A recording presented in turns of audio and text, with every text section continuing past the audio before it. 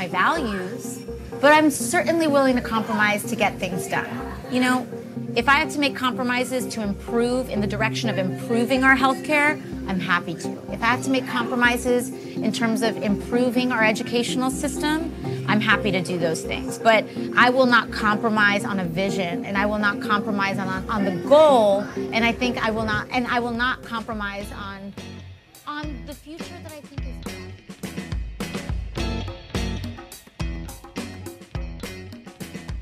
like Nancy Pelosi's like the Rousseau of the Democratic Party, and AOC is like the Marx postmodernist Nietzsche type. Huh. I like it. You know, I think about AOC a lot. Yeah, I know you do.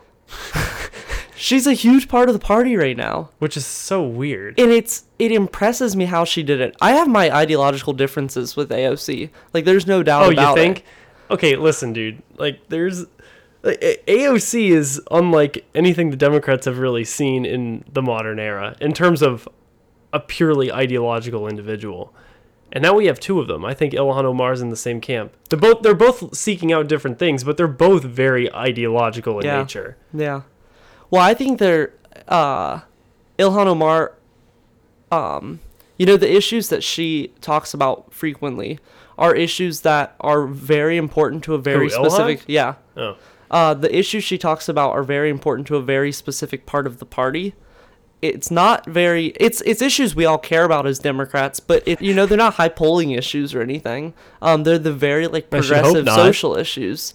And, the whole party just doesn't care about that stuff. And so she appeals to that part of AOC's base, but not so much that how do we fix the Midwest? How do we deal with those domestic issues? The economic stuff. Yeah, that's a very big part of AOC's base. That's the part that her and Bernie really see eye to eye on. She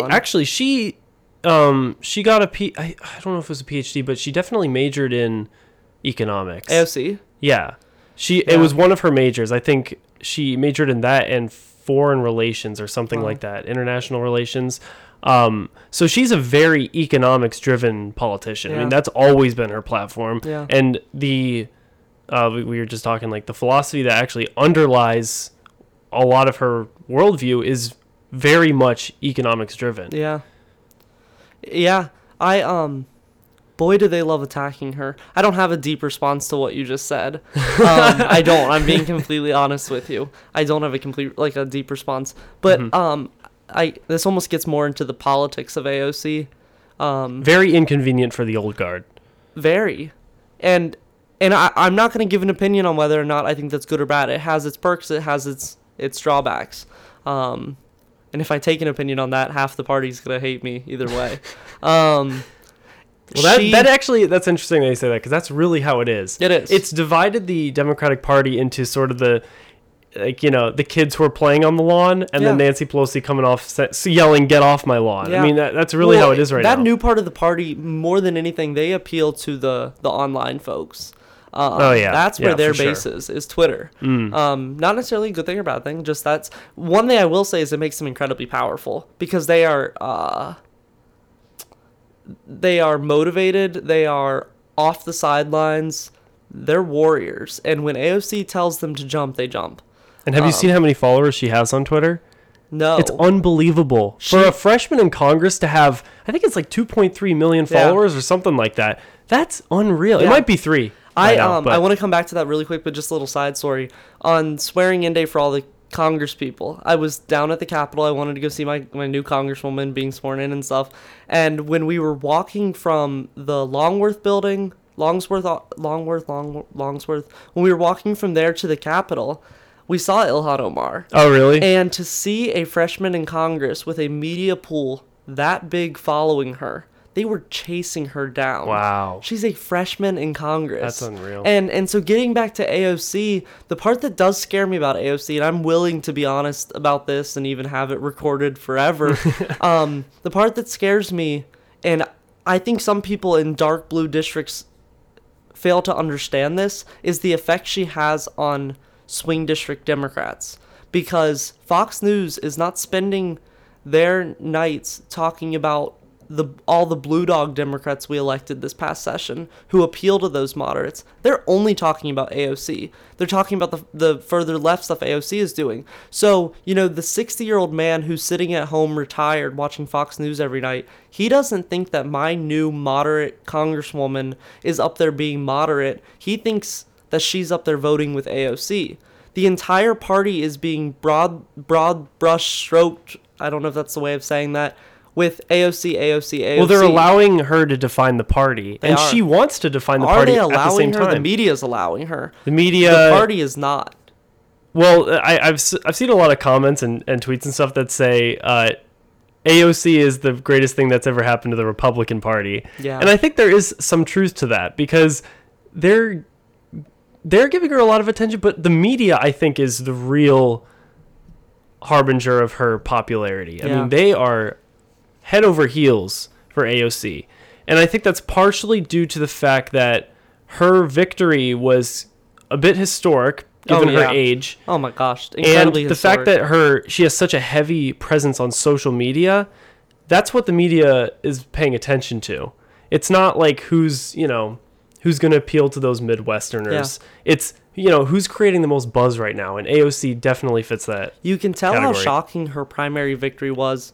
I hope I'm not wrong on this, but I was reading about how you can tell how shocking it is from how little money her primary opponent spent against her, because he thought he had it in the bag. He thought, I don't need to worry about her. Yeah. That's some 27-year-old bartender. I'm not scared of her. And she ran this grassroots campaign. Let's knock on every door. Let's text every voter. Let's call every voter.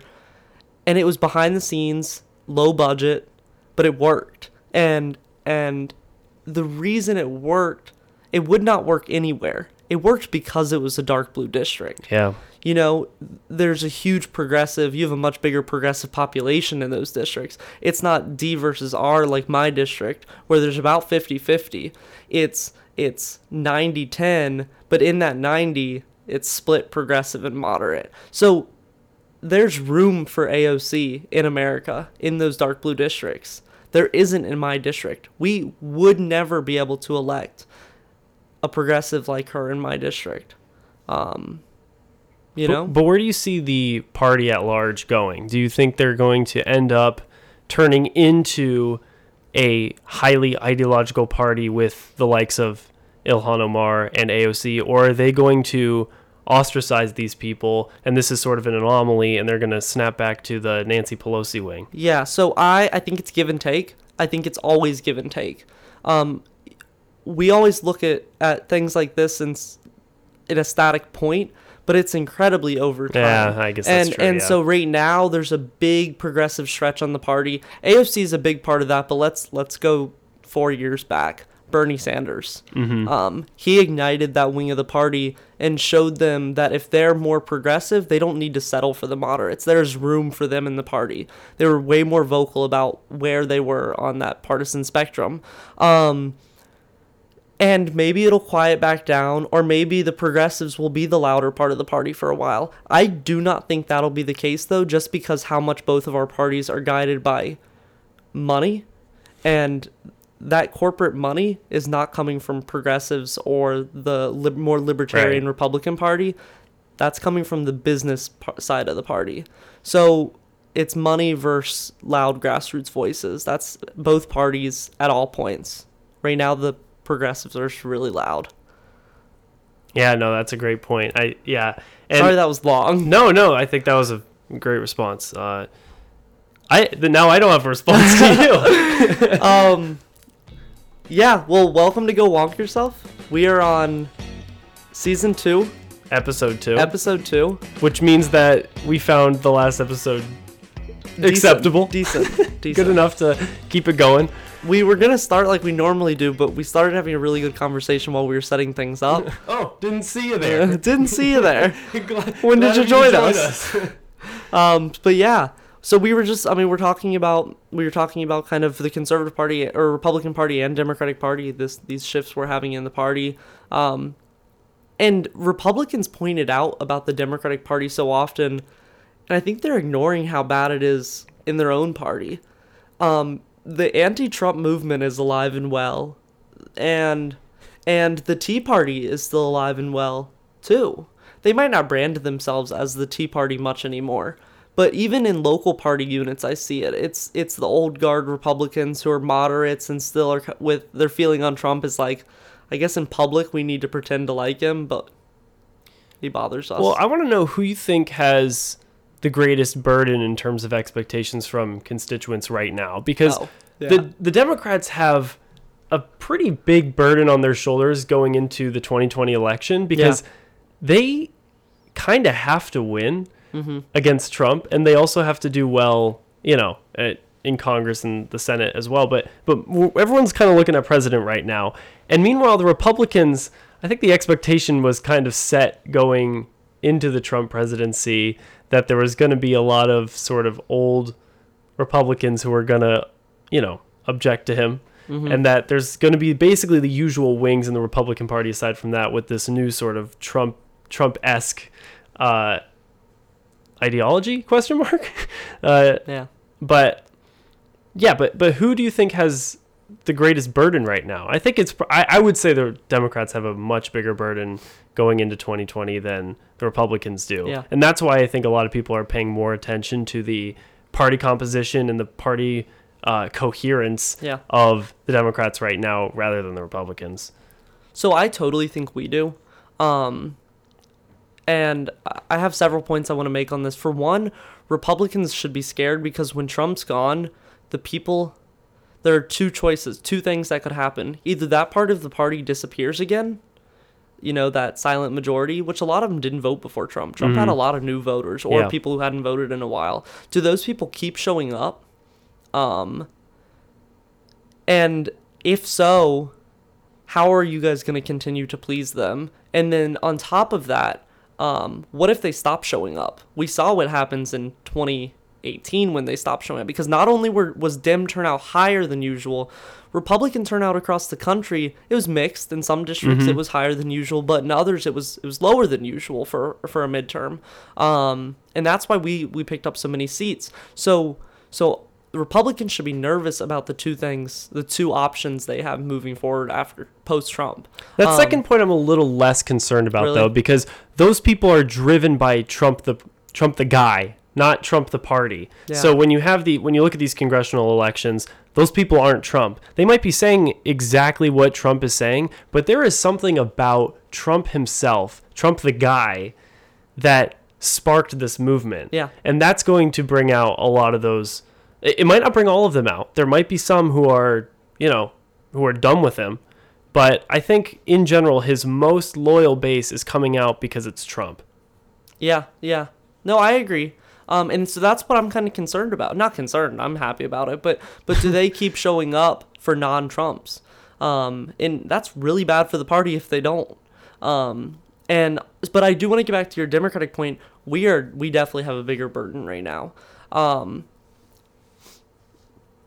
Democrats are all trying to pander to both sides. It's like they already have them. A lot of them already have their good moderate base. I'm gonna sneeze. A lot of them already. One more time. Okay. A lot of them already have their really good moderate base, but they also want to hold on to those progressives, so they're pandering to them a lot harder. Most of the moderates are just trying to stay low key with how moderate they are. They're not out loud and proud I'm moderate. Yeah, right. But the progressives are. And so. Yeah, the Democrats have a bigger burden because they, the progressives are really holding people accountable because there's a strong progressive community in every single congressional district. Well, and now that they've put all their eggs in the Mueller basket and that hasn't materialized into anything, I think they have something. I think that increases the burden even more because now they're looking around saying wait, we actually have to come up with something substantive going into this election. We have to offer something. We can't just hinge all of our bets on this Russia collusion garbage. Oh, golly. I kind of wanted to talk to you about was the Mueller report because I think that's going to hurt Democrats a bit after their Russia collusion, delusion, confusion. Oh my God. Nothing actually came out of it of substance as of yet. Have you read the report? I didn't know the report was public. You have. This was your rebuttal you were talking about earlier? Oh, no. I have. It's not like a one-liner. Zing. Eddie brought up the Mueller report, and I said, I hope you do bring it up because I want to talk about it. We don't know what's in it, for one. But do you really think anything's gonna? No, it's not like he's. I never thought it was gonna like come out and they were gonna like put Trump in handcuffs right then. You guys should listen to some old podcasts. Oh my God! I encourage you to go back. I never thought it'd be that extreme and dramatic, but it also doesn't exonerate him of wrongdoing. Well, it exonerates me from having to streak the quad. No, so. it doesn't. We didn't specify Mueller report. Now Adam Schiff, and he'll lead the part with Russia, but then the other ones, what's his name? I can't think of his name. The guy who gave that really good speech. He was the one who was the chairman of the committee that had subpoenaed Cohen. But anywho, so like, Adam Schiff is gonna go hard on him, man, and the Southern District of New York is gonna go hard on him. And he is far from being through his legal troubles. I really do believe so. Well, he's far from being outside of an investigation, but I don't think this is going to materialize into anything more. I mean, the point is, if you look back at the past, year, the media and the Democrats have been putting all of their eggs into this basket. They were so sure that Trump colluded with the Russian government to win the election. They wouldn't. And it became such an echo chamber that they allowed themselves to dig their heels into this conspiracy theory. And now it's come up as nothing yet, but I don't think anything...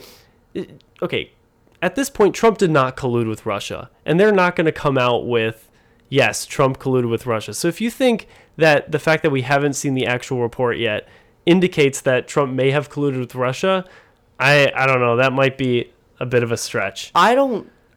I'll settle for obstruction of justice, man. That's all I need.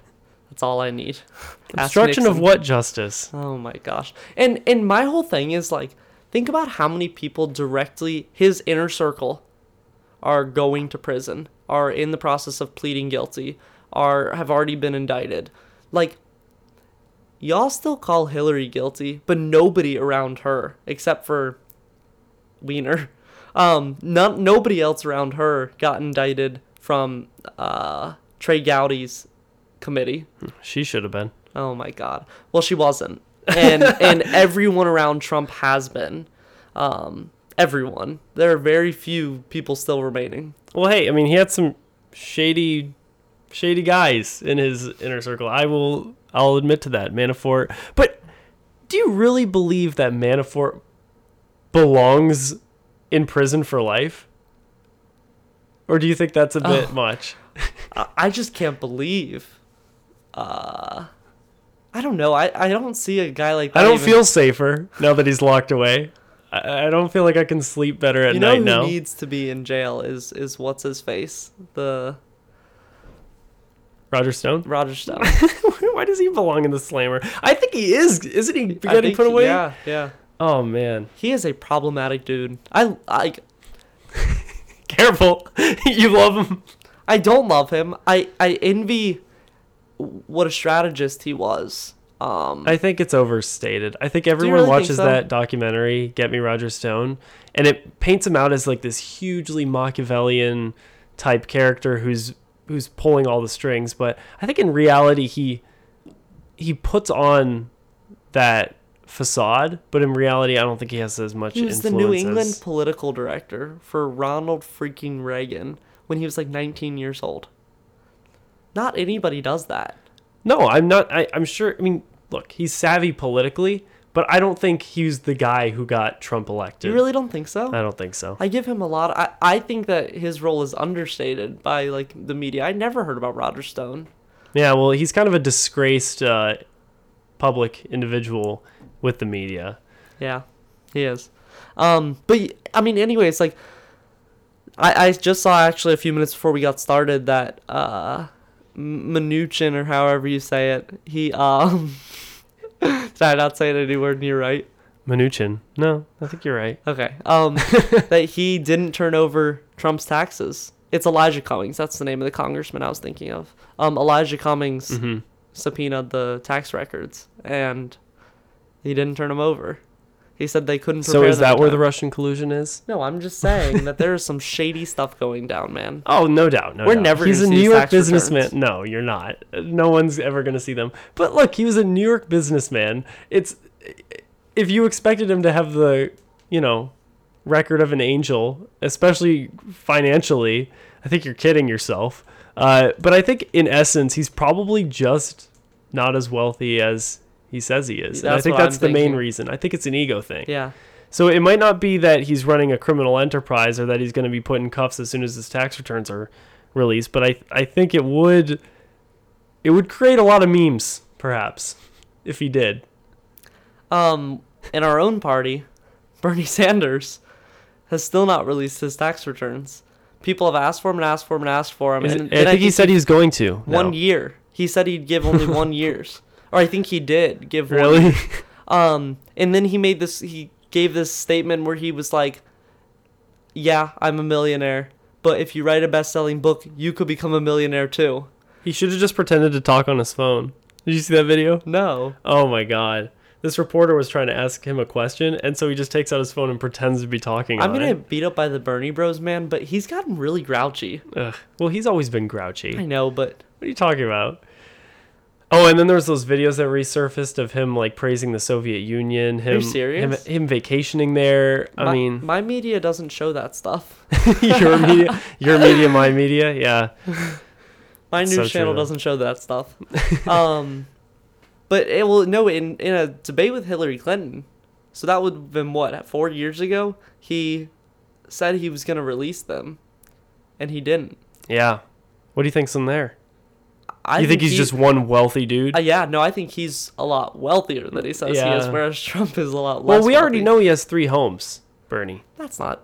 I didn't expect him to be poor. He's been a senator for how long? No, I'm just saying though, like if you think he's from the neck of the woods that he's preaching to, then I mean he's not. How often do you think he's actually back home in Vermont?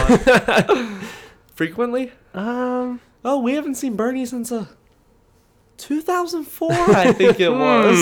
Interesting. That's a long grocery shopping. You know what a fun fact is? He runs for the Democratic primary for the Senate every 6 years. And when he wins, he declines the nomination and files to run as an independent. Oh. So because he knows he wouldn't win if there was a Yeah. Democrat in the race, or the Republican is probably who would win. And so he runs as a Democrat, and then Oh, that's funny. I'm not going to get into a whole long tangent about Bernie Sanders, but yeah. What do you want to talk Well, about? he did. I mean, like you said earlier, he really did spark that sort of democratic socialist wing of the Yeah. Democratic Party. But so I guess I don't know. We should probably talk about the college admissions scandal because it's kind of political, but I just think it's a really interesting cultural phenomenon and just an interesting case in general. So I think Lori Loughlin was recently charged. Yeah. Yeah. So I was just reading today, I think it was that she was offered a plea deal and didn't accept it because she figured the judge was bluffing. And Oh. then he charged her today. And it was a hefty charge, wasn't it? Yeah. Do you think she's going to go to jail? I don't know. I don't know either. That's just so wild to me. Yeah. I don't know my opinion on the scandal. I mean, I want to know your opinion. Well, AU was not affected. well, okay, so I actually had this conversation. Maybe I shouldn't say this, but golly. we had this conversation, and people were saying like, "Oh, well, AU wasn't involved," and I was like, "They already have a legal bribing scandal. It's called the Early Decision Program." You really consider that? Yeah, I guess it is. You agree to pay whatever. Yeah, it costs. like I'll just give you. You have no idea what your financial aid is okay, gonna be. I'm saying that facetiously, obviously, but it is funny the difference in acceptance rate between early decision and regular decision. It's pretty staggering. It's fair to say President Burwell's never going to come back on our podcast now. We can cut this part out. If you're listening to this, I'm just kidding. But anywho, yeah, no, my opinion on it, I'm not really sure what my opinion is. Part of me is like, I think everyone's making too big a deal about it. Like, I think it's messed up, but like, don't you think we all kind of thought that was going on? We all knew it was going We on. didn't know exactly what it looked like, but we knew, I mean... But I don't think that's a reason not to be outraged. I mean, that is one corrupt system that accepts $500,000 for admissions, and paying people to take your SAT, look the other way on like your SAT scores, pretending to be on an athletic team. I mean, this is some shady stuff going on, and I think it reflects a greater failure on the universities themselves, both from an administrative side, because obviously taking bribes, allowing bribes to go on, really bad luck. But I think even on a deeper level, the education system as a whole, it speaks ill for it, because the fact that this was able to go undetected in the classroom, that her daughter, I forget what her daughter's name, was able to get into these, or she's a YouTuber. They were right. They were able to get into these prestigious universities, and then their academic record doesn't show that they absolutely don't belong there. I think she was at like UC San Diego or something. Some really good school. Yeah. And so I think that just means, like, if the only reason to be there and the only hard part is actually getting into the school, and then from there it's just like you're there and you just get all the benefits and the connections, then I think that says something really negative about the current state of our education system. Yeah, I agree. I think we should point out that Georgetown was... Yes, our good friend Georgetown. I didn't recognize a lot of the names on there. I think a lot of them were like athletes and stuff, athletes' kids. Oh, you mean the names of the people who got... Yeah. But that's wild that Lori Loughlin was on there. And her daughter, like, made videos about, like, getting into college and stuff and all sorts of stuff. Yeah. So I just think she said wild. She didn't, like, show up to class at all, and, like, But it does get into, like, the state of our higher education system. It's so competitive. It's so wrapped around money nowadays. Yes. That is the primary factor at all times. You fill out an application to get into the college, and then you fill out It's also so bureaucratized. You know what I mean? Yeah. One day I'll say that word correctly. Bureaucratized. Close enough. If I say it slowly, it's better. But But yeah, I mean, you have to go through all of these institutions, like to give your kid the upper hand. I mean, people were debating. Ooh, that was my phone. That didn't sound good. We're just gonna keep going here. Yeah, we are. There was a debate about SAT and hiring a coach for SAT scores, because a lot of people were arguing that actually doesn't make that big of a difference on your actual SAT performance. So that's a debatable thing. But just the fact that you have to go to all these advisors and go through all these, institutions, basically. Yeah. I don't know how your school was, but in my school, I had to meet with the access advisor. I had to meet with my guidance counselor. I had to meet with my program coordinator. And I had to fill out all these different forms. And what I was saying a second ago, I had to fill out more applications for financial aid than to get into the colleges. And it just blows my mind.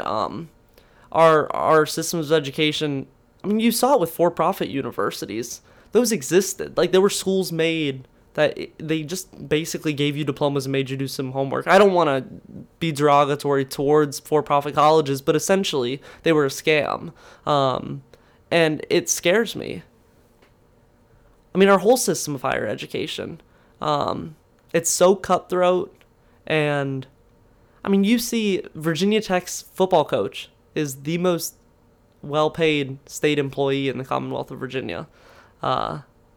Go Hoos, by the way. Do you think the attitude towards college as an institution, do you think that trickles down to the student body? Because I'm seeing a lot of that sort of cutthroat, highly stressed, rigid hierarchical structure, like, on campus. Yeah. And I don't know if that's a reflection of the administrative side and just the attitude towards college in general, or if that's just where our culture as a whole is moving. What do you think?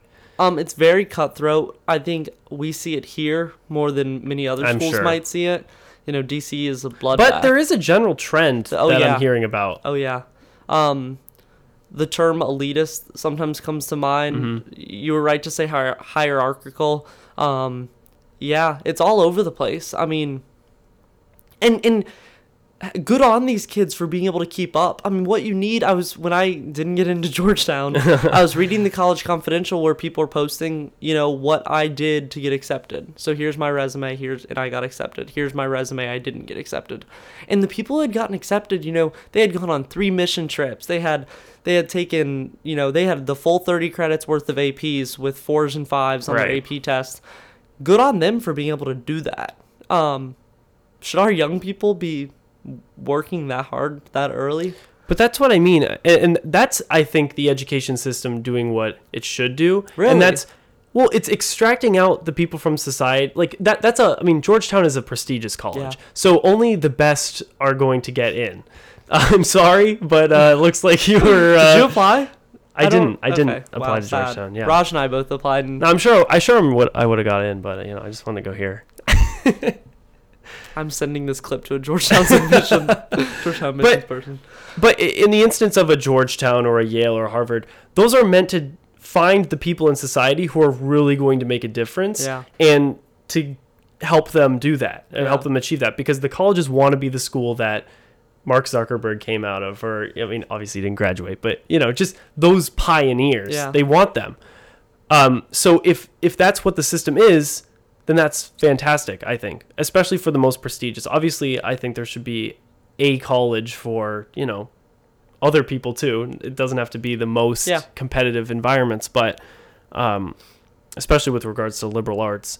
But anyway, if the system isn't working that way, though, in which they're accepting bribes and just accepting people who can, pull the strings, then it's no longer serving that purpose. And I think that's a real problem.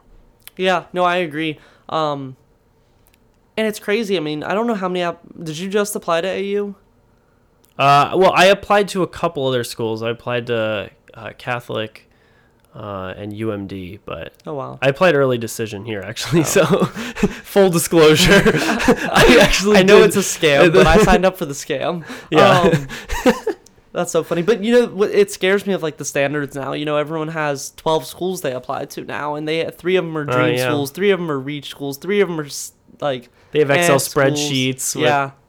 Talk to my mom about that. She's nuts when it comes to this process. But yeah, and we totally see it at AU, and I don't want to spend time talking about like, oh, everyone at AU is so elitist, but you're right. It's at every school. I think it's how can I push my way one step up the ladder, whether it be here on campus, as a hill turn downtown, whatever it may be. How can I move from interning for my congresswoman to interning for my senator, or the most prestigious committees, or the best consulting firms? How do I get into McKinsey? And it scares me. How often do you see this?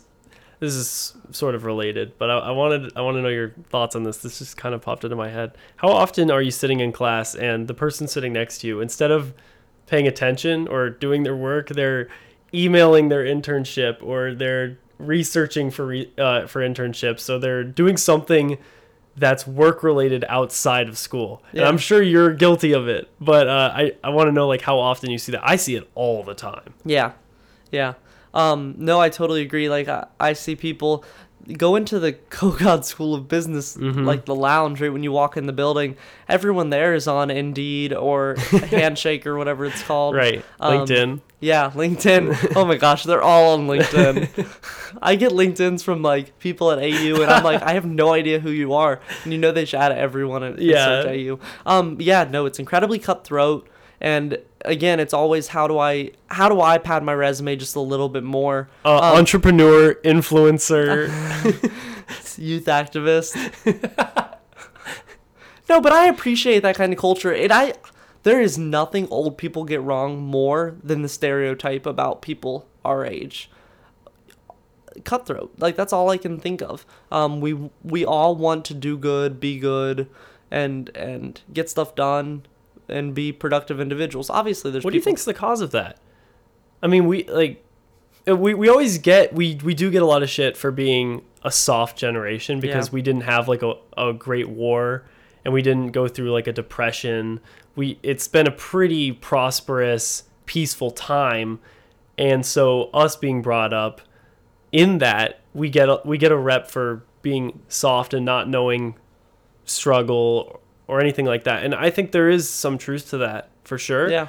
But where does this rigid, zero sum game, cutthroat, where does that attitude come from, do you think? I'm glad this conversation came from us talking about college and stuff, because that's a big part of it. In high school, you are constantly pushed. You can't just go. I think our parents, even, it's that small of a gap. Our parents just went to high school. It was just a thing you did. Mm-hmm. Some folks went off to college, great. But when we go to high school, there's so much differentiation in education, and it's even cutthroat in high school now. You have to be valedictorian, or you have to be top 10. How many APs can I fit in my schedule? How many online APs do I then register on top of my schedule? How many extracurriculars? What nonprofit work should I do? We are taught to move up the ladder from elementary school. Back home we have an elementary school you have to apply to. It's a gifted program, and I went through it, best education I could have gotten. But that's crazy to me that I had to be tested to get into an elementary school, and then again in middle school, and in high school I had to fill out 10 applications for the different programs we had, or 9. I don't know how many, but it was a lot. Mm-hmm. And our parents didn't have that until they applied to college, whereas we had it in the first grade. I hope I'm not exaggerating, and any people older think that I am exaggerating, because I really don't think I am. I mean, I think it's changed so much. We have a hierarchy at every level now. Yeah, and I think it's also a combination of a couple sort of broader political and, frankly, economic conditions that is causing this cultural, I don't know if I can call it a shift, but this cultural phenomenon for sure.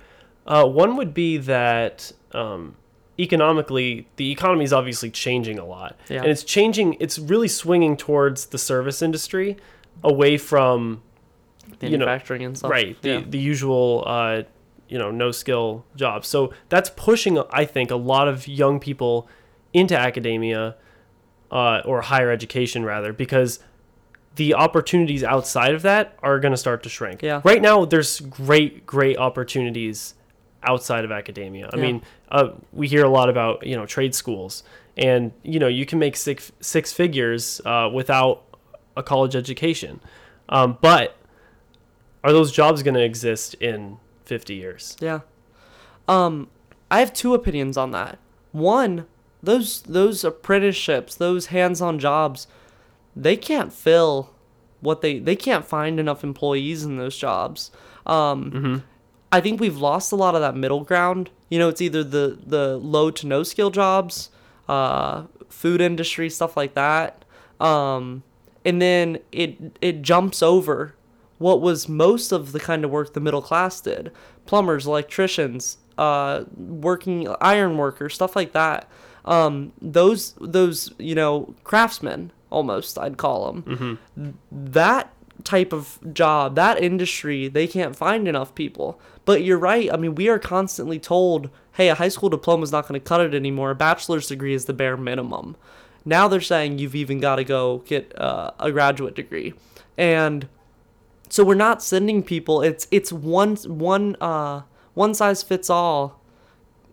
Go K through 12 and then straight into 4 years, and then go find. But is that because of an actual need for it, or is that because of just a myth we're telling ourselves at this point? I think it was a campaign they created to make more people go to college, and then people took it too seriously. Not actually, but I think the whole system started being built around that new one path for all people. We should prepare everyone for college. I still think everyone has the potential to go to college, but I don't think that everyone should. I'm from Newport News Shipyard, biggest shipbuilding facility in the world, mm-hmm. and they do not have enough people. Wow. Yeah, they will pay you to come do their apprenticeships because people are either nobody's becoming just a skilled craftsman anymore. And that's robots aren't replacing those jobs super soon. Not that I want to get back into automation. Right. But robots aren't replacing those jobs super soon. Well, we don't know, but we don't know. And so we have a lot of people with these bachelor's degrees, and the market's just so saturated. So I don't know. Yeah, no, I think that's a good way to conclude the conversation on the college admissions scandal. What else is going on in the news that you want to talk about? Oh, I have no idea. Don't put me on the spot like this. Eddie just really put me on the spot. Well, Eddie, I really wanted, when we were talking about that the whole time, I wanted to get into not free college, but that whole topic of where do we see college going. Okay. Democrats aren't going to stop talking about free college anytime soon. No, they're not. And we generally, Democrats beg for something for long enough, and we start seeing some of it. Democrats have been fighting for healthcare. That was a big push with the Clintons. And then it didn't actually happen until 2010. Do you think that's going to be the route with college? Do you think that eventually it will start being free? I mean, a lot of states are pushing for it, and man, I don't know. If it's free, it's going to be expensive for someone. Right now, college is unbelievably expensive due to a multitude of reasons that I frankly haven't done sufficient research on, Yeah. but there's a lot of factors that go into why prices are so exorbitant. I don't know if you're savvy in that regard, No. but yeah. So the price tag is certainly an issue, and I think if we focus on fixing that, then free college might not be necessary. I don't know if we can fix that. You don't think? No, I think the way to fix it, I think there's so many free college. It's an out there idea. For one, I think we need to make it so you can do 2 years of associates. You get an associate's degree. I think that should be free. I think our public schools will, in the near future, start being free. And one of the biggest misconceptions, I think, has to do with the quality of education. That if we make it free, anyone is going to go to these schools and the quality is going to decrease. And I think that is one of the worst arguments, because my take on it is, let's say we have 100 kids applying for a college. They only accept 50 students, 50% acceptance rate. What if then college is free, we take down that economic barrier, so then 200 people apply to that public school.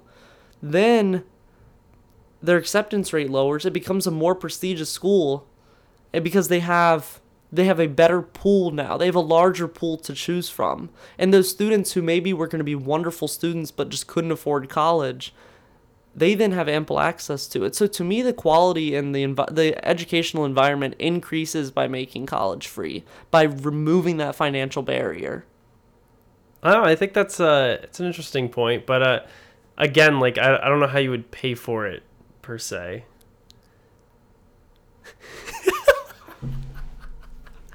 I don't know, man.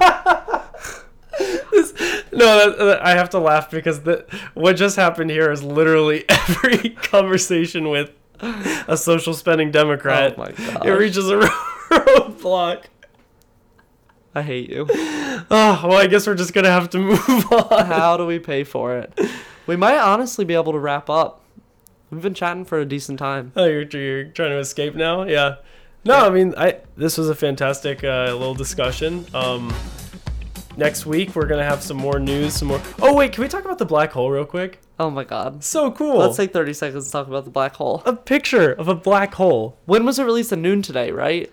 This morning, actually. Oh, really? I was watching the live stream on the Metro on the way here. Oh my god. Yeah. Were you watching like a live stream of like a group of people waiting to see it? Or was it just No, like... I just tuned in when they were right about to reveal it, and then like he had the slideshow and he's like, and here it is. And it just came up and there was like, the golf claps at the... Wow. Yeah, but... I don't wow. even know why we think it's so cool. Your tweet was on par. Space brings people together. It does. It really, it's humbling. I mean, we're Yeah. staring at this photograph of something that's larger than our solar system, and yet, 115 million light years away. I came up with that number off the top of my head. It's like 11. I don't know how many. But, and like, you just kind of looked at it and you didn't know what to think. Yeah. That's a black hole. Wow. Space is crazy, but it's also nonpartisan. It is nonpartisan. I hope Mike Pence takes us to Mars. It's not going to be Mike Pence. Space Force. Private sector. SpaceX. Yes. So much agreed. better. Or Bezos. Let's not talk. Bezos is now banned from Go Wonk Yourself. And with that, tune in next week. We appreciate anyone who's given us the time of day for season 2. Hopefully you enjoyed last episode. Yeah, no, I totally agree. The next episode will be great. It'll be sometime next week. If there's anybody still listening at 44 minutes and 30 seconds, I really appreciate you. Good night.